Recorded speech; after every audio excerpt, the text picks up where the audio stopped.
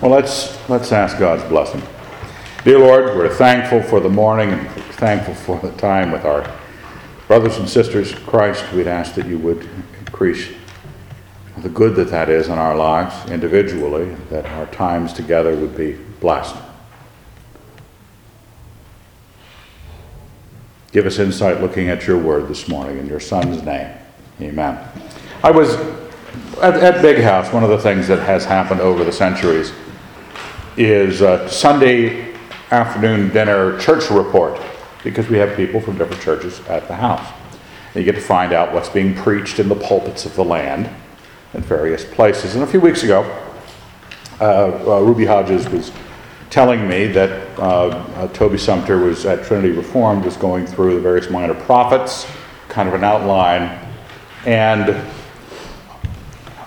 it had been so long since I had even looked at Haggai that I couldn't remember how long it was, and I made some uninformed remark about, well, how did he get through Haggai so fast? He said, it's only 2 chapters. It's embarrassing, but so obviously embarrassment has a way of registering the mind. And I can remember one of the standard passages I go to in Haggai, which we will go to today, standard that I go to. I haven't gone to it in a long, long time. So I was thinking about the subject, not my own embarrassment, the subject of what Haggai is prophesying regarding. And as you know, when you have a chance to meditate over a few days on something, it sort of steps to the front of the line when you're asked to grab a passage on which to preach. So I looked at the whole book of Haggai. Haggai is 2 chapters long, it's 4 prophecies long, over the course of about 4 months. You know, it's not a long thing. 2 of the prophecies are kind of very general, about improvement of the circumstance for the Jews, not something that we can do a whole lot with, but 2 of them have principles that are, I wanted to look at this morning. Haggai is what's called post-exile, or if you want to sound post-exilic. You say, well, what's the, he's at the same time as Zechariah, the prophet, before the Ezra-Nehemiah situation. But he's mentioned in Ezra. But a date for these circumstances is hard to come up with, because in antiquity, kings had the same names as each other. Okay, just a basic problem. So, if you deal, this is during the Persian period, and the Persians, there were 3 Dariuses, 3 Artaxerxes, 2 Xerxes, 2 Cambyses, 2 Cyruses, and they never put a number after their name. We do that as historians to make life easier for us, but they in their documents did not. So the Darius here in verse 1, in the 2nd year of Darius the king, in the 6th month, on the 1st day of the month, that's pretty accurate. A little bit of history thrown at you, but you don't know which Darius. You can pretty much write off Darius the third. He's down there at the time of Alexander, and he gets, beat pretty quickly. But Darius first, Darius the second. If it's a 100-year difference as to when Haggai is doing these prophecies, because all of his prophecies are in the 2nd year of Darius. And as you compare notes with Ezra and Zechariah and a few other things, there are some hints that it's Darius the first. Most people think it is, because that's Darius the first, the Great. And but there's some things in Ezra that wouldn't work out if it were. So, not to waste time in the sermon, and I'm not gonna, if you want to look after church at the textbook I wrote on biblical antiquity, page 56, for an early date, for a late date. You can look at all the scripture references at your leisure. I brought down a copy so you could fill in the blanks if you're going to be frustrated all sermon long. Well, I just can't decide, Evan. Darius the first, Darius the second. I had heard of neither of these 2 guys before this morning. And now it just compels me to know. So we got two prophecies here. One in chapter 1, one in chapter 2. I trimmed out the one at the end of the book, I trimmed out, and one in between these I trimmed out. I don't mean to edit the scriptures in some sort of way that you feel that is a violation, but, we got a meal to eat at 12:30. In the second year of Darius the king, in the 6th month, on the first day of the month, the word of the Lord came by Haggai the prophet to Zerubbabel, the son of Shealtiel, governor of Judah, and to Joshua the son of Jehozadak, the high priest. Thus says the Lord of hosts, this people say the time has not yet come to rebuild the house of the Lord. Then the word of the Lord came by Haggai the prophet. It is time for you yourselves to dwell. Is it time for you yourselves to dwell in your paneled houses, while this house lies in ruins? Now therefore, says the Lord of hosts, consider how you have fared. You have sown much and harvested little. You eat, but you never have enough. You drink, but you never have your fill. You clothe yourselves, but no one is warm. And he who earns wages to put them into a bag with holes. Thus says the Lord of hosts, consider how you have fared. Go up to the hills and bring wood and build the house, that I may take pleasure in it, and that I may appear in my glory, says the Lord. Now, as you know, this in ancient Israel, there is an actual temple. A temple is a house of the god. It's not a church. It's not a place of gathering. It's the house of the god. And because God's presence dwelt on the mercy seat and on the Ark of the Covenant, God's presence dwelt in the house in Jerusalem. Before it was the house in the tabernacle, the movable tent of meeting. But after Solomon built the temple, it was in Jerusalem permanently until Nebuchadnezzar destroyed it in 587. This is after that.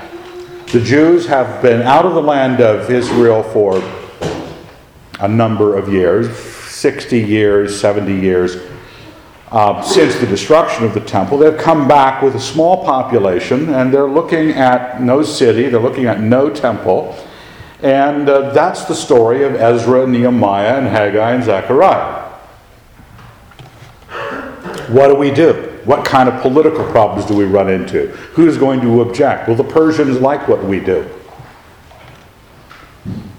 But God has an opinion that it says, you guys have had enough time to build your own houses, didn't you?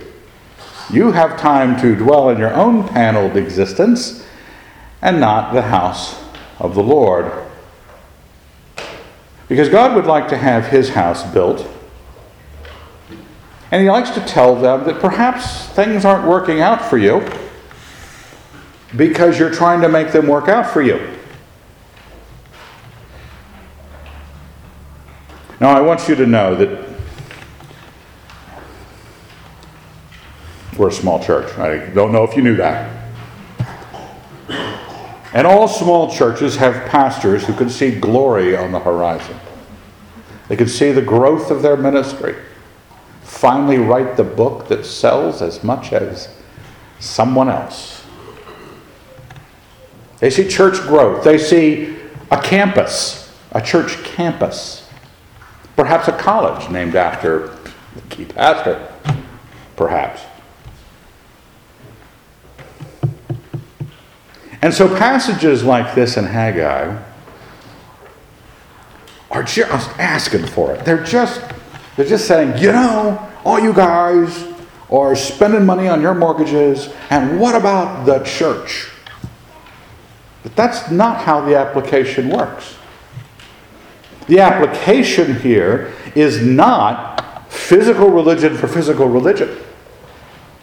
That's the problem with the church, is they still think it's a physical religion. They think the kingdom of God, this building has something to do with the kingdom of God. It does not. Nothing to do with Christianity. It's where we meet.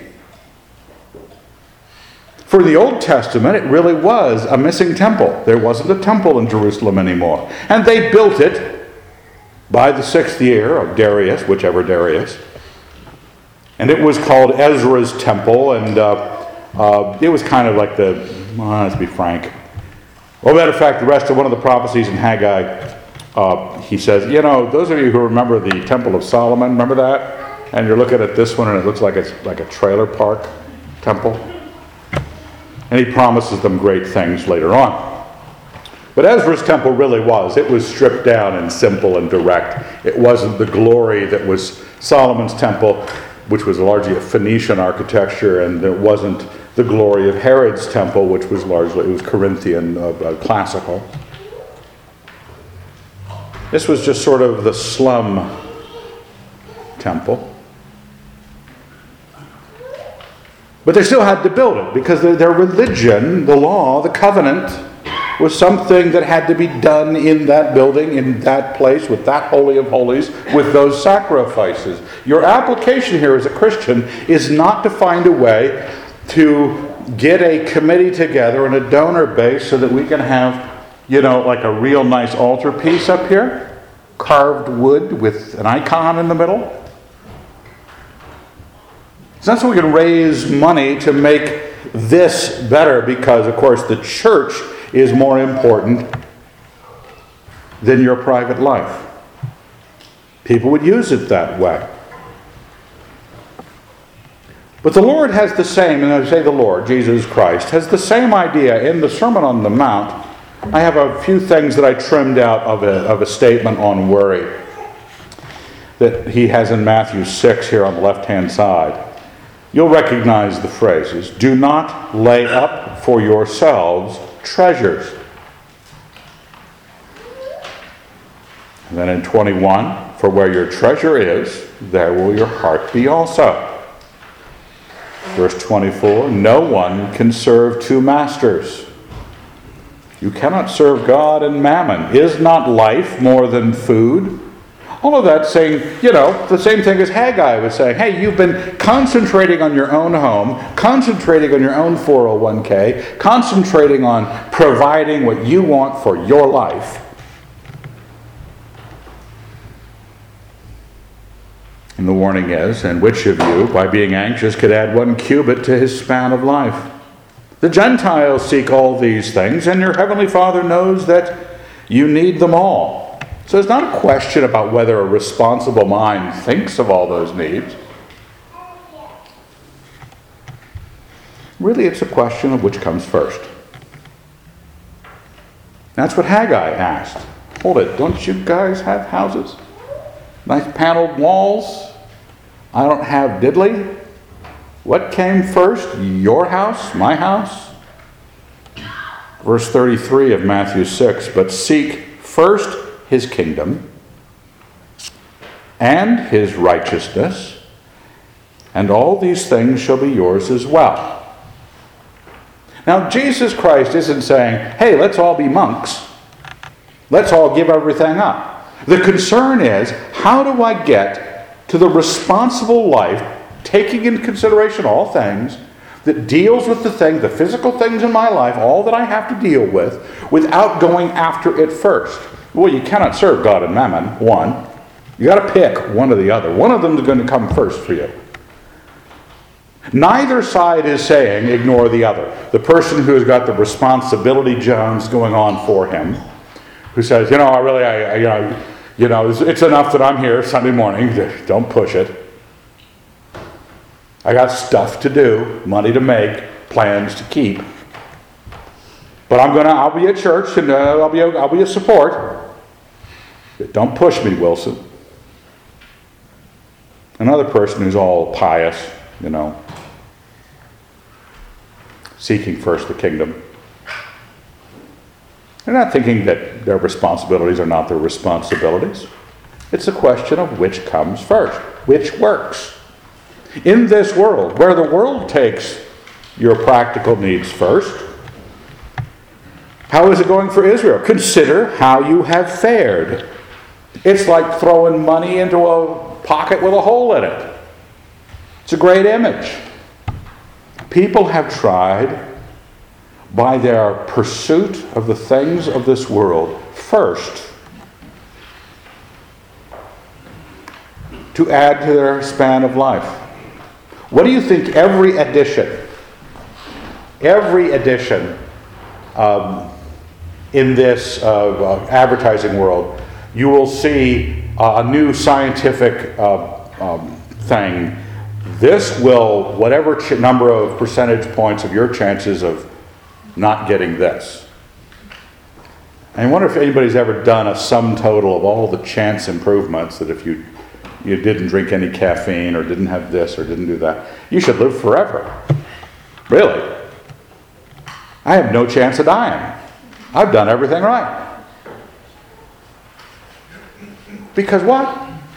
Because since people are worried first about themselves, first about how they're going to get there, what they're going to do to achieve it, they would much rather give themselves as close to immortality as they can, because they're not even thinking much of Jesus Christ and the immortality in Him, who by worry can add 1 cubit to his span of life. Can't do it. It's not working. All the people that say, let's go pursue the things of my life first, because God wants me to be responsible instead of the kingdom of heaven. Now, I'm explicitly not saying, first off, the church building or the physical church ministry. We're not talking about that. This is the new covenant. We're not part of the old covenant. We're not part of a written code. We're not part of physical places. The kingdom of God is within you. If I am to seek the kingdom first and His righteousness, and all these things will be yours as well. The Lord knows that you need them. He knows better than you do how much you need them. But He wants to be first. You say, what do you mean? I got to give 8 hours a day to the ministry? Just like I give 8 hours a day to my job until it's first? No, you know the difference. Do you love your boss more than you love your wife? You spend more time with your boss, right? Do you have to get home and say, honey, okay, hit the clock.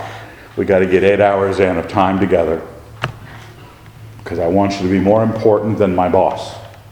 No, that's not how it's added up. I don't say my children are less important to me because I spent more time at work than I spent with my kids. There are some people where that is a reflection. They really do care more about their job than their kids. Some do care more about their job than their spouse. You know the difference. It isn't an addition of time. It isn't even looking at how much money was made for the kingdom or versus your job and responsibilities. It's a matter of where your heart is. You know what's first. You know what you love. You're being asked to build His temple first. Now, in the Old Covenant, it was actually a temple. Bricks were laid. Contractors had to be employed. Corinthians 3. For no other foundation can anyone lay than that which is laid, which is Jesus Christ. When Zerubbabel, here in the latter part of the first portion, then Zerubbabel the son of Shealtiel and Joshua the son of Jehozadak the high priest, with all the remnant of the people, obeyed the voice of the Lord their God and the words of Haggai the prophet, as the Lord their God had sent him. And the people feared before the Lord. They went ahead and they started to build the house of the Lord in the second year of Darius, whichever Darius. But in us, the new covenant, no other foundation can anyone lay than that which is laid, which is Jesus Christ. Now, if anyone builds on the foundation with gold, silver, precious stones, wood, hay, and straw, each man's work will become manifest, for the day will disclose it, because it will be revealed with fire, and the fire will test what sort of work each one has done. If the work which any man has built on the foundation survives, he will receive a reward. If any man's work is burned up, he will suffer loss, though he himself will be saved, but only as through fire. Key verse, do you not know that you are God's temple, and that God's Spirit dwells in you. The same way God's Spirit dwelt in the temple in Jerusalem under the Old Covenant, sitting on the mercy seat in the Ark of the Covenant in the Holy of Holies, you are God's temple and God's Spirit dwells in you. In the New Covenant, you're reading through Haggai, you should go, the Lord Jesus, He wanted me to seek first the kingdom. Haggai would suggest, build the temple first. What's the temple? You, His righteousness, His kingdom.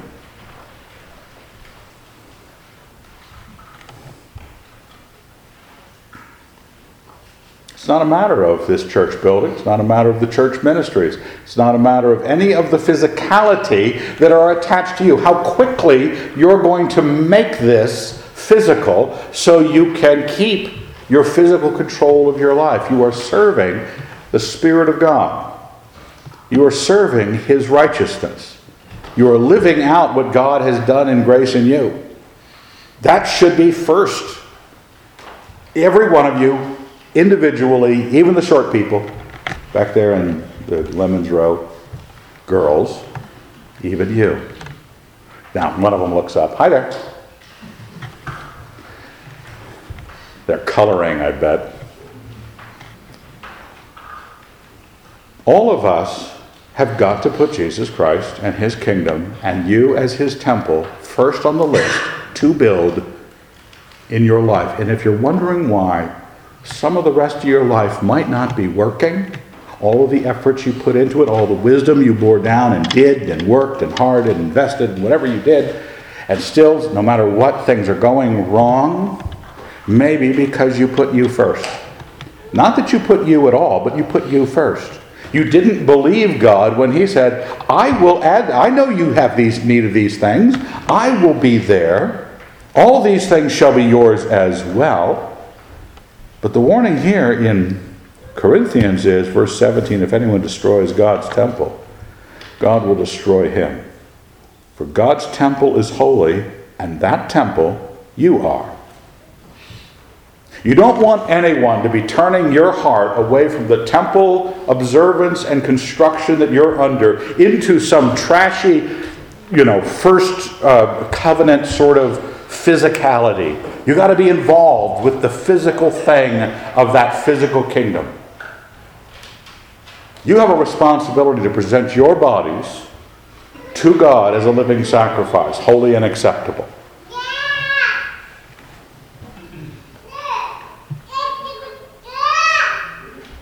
The Lord I didn't quote this portion out of Matthew about the moth and the rust devouring.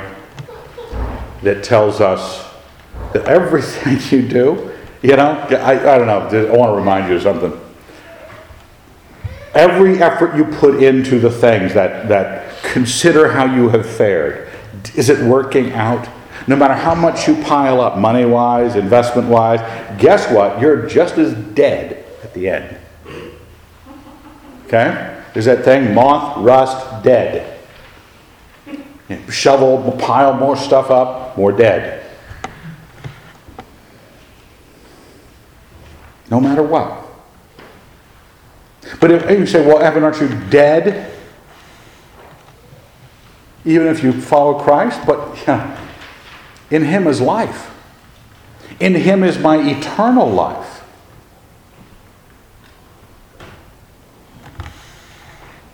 He is no fool who gives what he cannot keep to gain what he cannot lose.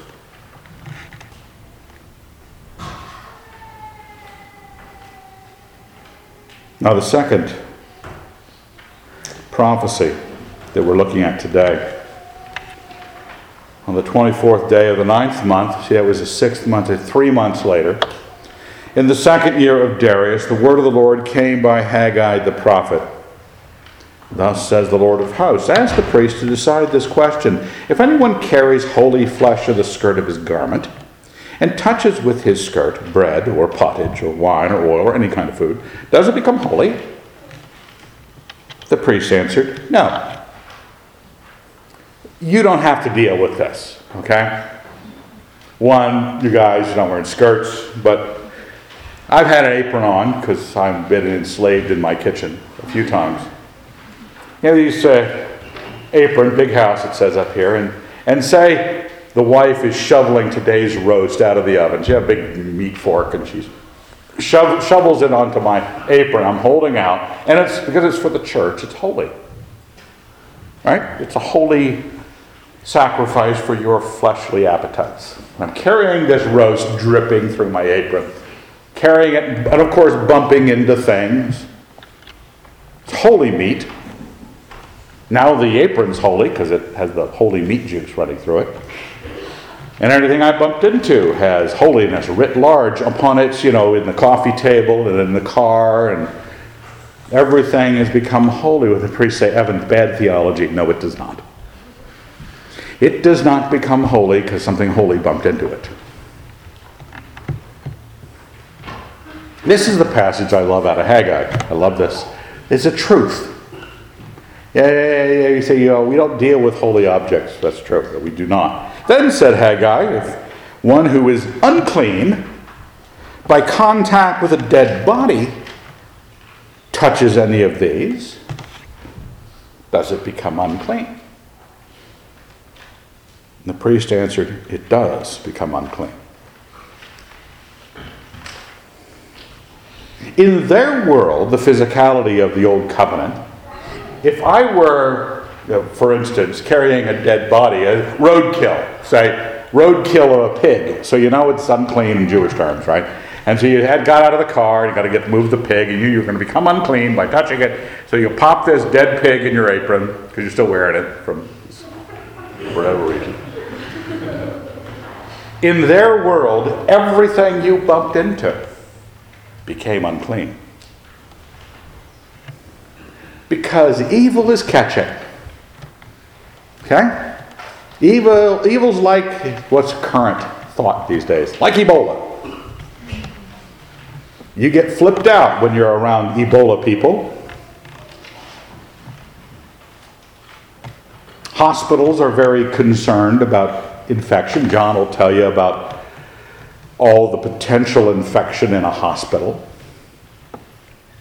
A lot of different things than Ebola, but people go to the hospital and get diseases, because there are so many diseased people, because evil's catching.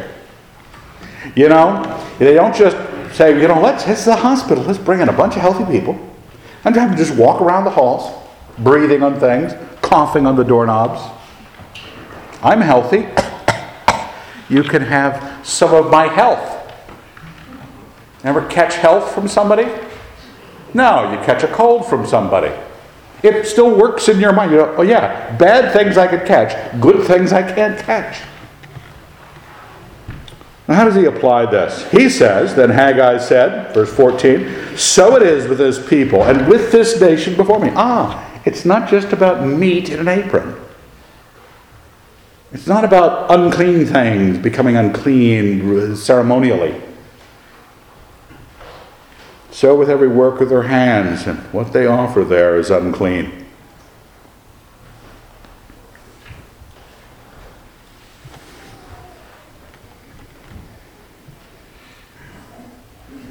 So how do we apply this in the New Covenant? You are the temple. This is what you're supposed to be building first and foremost. Your life in the world, earning the money, paying the bills, doing the responsible things, should always be the Christian that is that self doing those things, because the Christian is first of all in that person's life. 2 Corinthians 6:14 on the left-hand side, do not be mismated with unbelievers. For what partnership have righteousness and iniquity? Or what fellowship has light with darkness? What accord has Christ with Belial? Or what has a believer in common with an unbeliever? What agreement has the temple of God with idols? Bolded, for we are the temple of the living God. Paul seems to believe this. He wrote it in 1 Corinthians, he wrote it in 2 Corinthians. And then he quotes Jeremiah 31. That's in brackets, it's not there in the text. I put it in there so you can look it up later. As God said, I will live in them, and move among them, and I will be their God, and they shall be my people. Jeremiah 31 is the chapter prophesying the new covenant. And he is basing his claim that you are the temple based on Jeremiah and saying, I will live in them, out of Jeremiah 31. So it's a new covenant idea that you are the temple. And in the same way,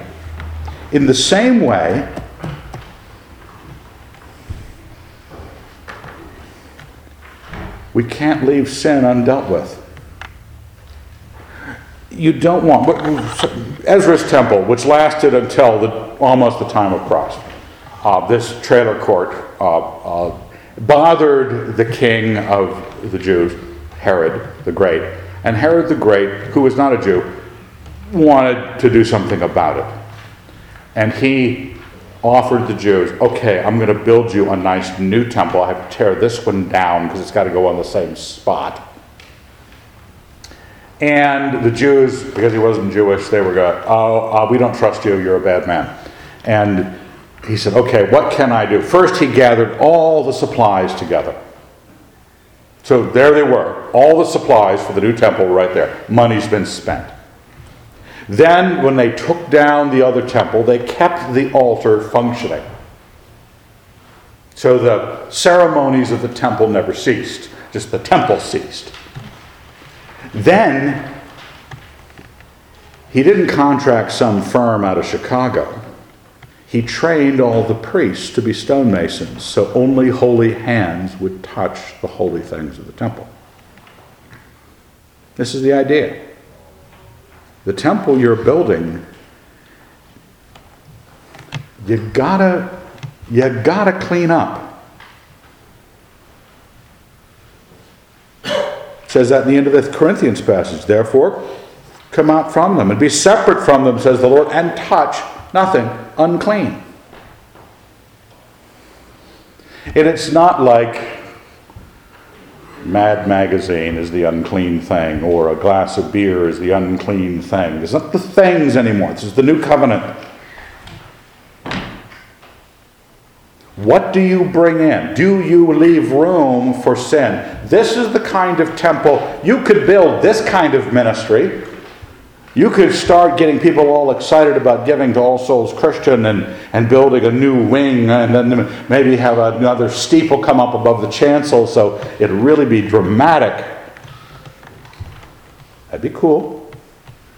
But that's not what we're building. That's just if you want to do something nice architecturally. That's nothing to do with Christianity. What you are and what you have become has everything to do with Christianity. You are the thing that is being built, and you are the thing that as you bring it in, consider this passage on being mismated with unbelievers. How much of your thought is unbelieving thought? How many of your principles of life are what you learn from some godless source? Not because that doesn't make it wrong, but you better check, because I bring in unclean things. When I look to who is teaching, do I consider their holiness? Do I consider whether or not they are believers? Because the unbelief, the uncleanness, all of that is catching. All of that taints. You're the end result. Because who you are, the temple, doesn't have a necessary catching quality to the things you're around. You might create the greatest little holy temple, and I don't want you guys using that as a straight line for young ladies. Baby, you are a temple. And something about worship or something like that. Now, you don't want to be doing that. But each one of you is. Each one of you will stand before the living God someday, presenting that foundation of Jesus Christ and the temple built on it. What's it going to look like? Wood, hay, and stubble? Gold, precious stones? What are you going to do? What are you going to have? You're the end result. Because I can't have any necessary accidental transfer of the good genes, good germs that I might have developed. I can point to it, I can teach about it, but you're the result. Each person has to give themselves over to the grace of God. Each person has to make Christ first. I don't get to make Christ first for my kids. My kids have got to make Christ first. So it is with this people and with this nation before me, says the Lord, and so with every work of their hands, and what they offer there is unclean. Pray now, consider what will come to pass from this day onward. Behold, a stone was placed upon a stone in the temple of the Lord. How did you fare? When one came to heap of 20 measures, they were but 10. When one came to the wine vat to draw 50 measures, there were but 20. I smote you, and all the products of your toil with blight and mildew and hail. Yet you did not return to me, says the Lord. It wasn't good enough that they committed themselves to building the temple. First prophecy, got that carried. Okay, we'll put the temple on the agenda. He said, okay, so you put a stone on top of another stone in the place of the temple. Great, good for you. Why is things still not going well? Why is your life not great? Because you kept room for evil. The things that were unclean in your life, you left unclean in your life.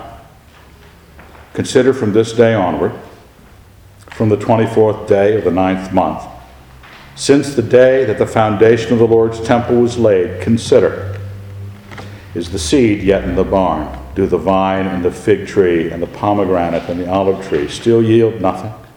From this day on, I will bless you. Now, how do you think of that?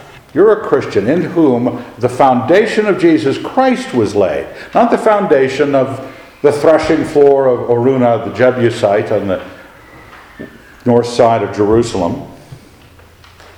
Not that foundation. That's what they were looking at, but you're looking at a different foundation. How have you fared in Christ in life? Do you feel that the hand of God is smiling on you in what you have done?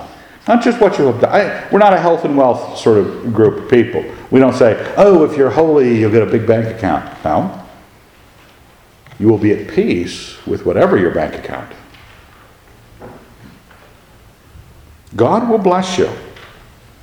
We can build a physical image faster and grander. We can set our sights to make this a happening place. You're going to have to think about new paint colors for the outside of the church. It's going to have to be painted. I know there's going to be the conservatives here. We're going for white. Bunch of Pharisees, traditionalists. I was thinking some subtle changes. Church split.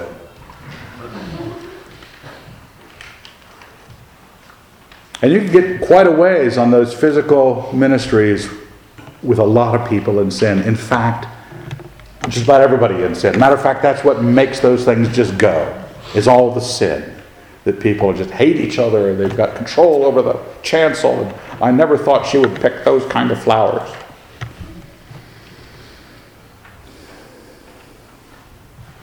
You've got a different temple. It's sitting right on top of your decision. It's not our decision. We are a temple together. There's aspects of that as a body of believers. We express that, you might say, we're living stones in the temple.